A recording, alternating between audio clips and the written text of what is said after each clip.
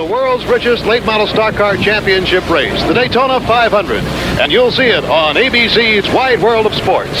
The 1963 Daytona 500 was the first time ABC's Wide World of Sports covered the Great American Race. Cars will be going around here in speeds of excess of 160 miles an hour. There's no speed limit today for the Daytona 500. It also helped dispel the long-standing stereotypes of the southern United States after the rest of the United States witnessed an emotional and inspiring win.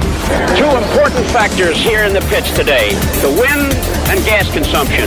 The wind is going to push those drivers down the backstretch at speeds faster than they want to go. This could be disastrous. Weather played a critical role in Tiny Lund's victory, as temperatures reached 75 degrees with wind speeds of 20 miles per hour. They have 108 miles to go.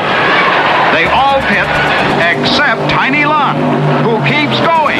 Lund won by making only 4 pit stops, but he would not have been able to make the distance on 4 stops had the first 10 laps not been run under caution to dry the track out from earlier rain. It's a battle of the Fords.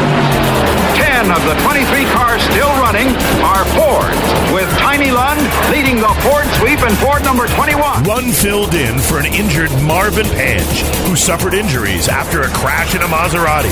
Panch was to drive the Wood Brothers car in the 500, but it was not to be. Tiny Lund gets the checkered flag, and the crowd hails the man and the equipment that proved themselves in competition. Tiny Lund drove his 1963 Ford into victory lane in the 1963 Daytona 500.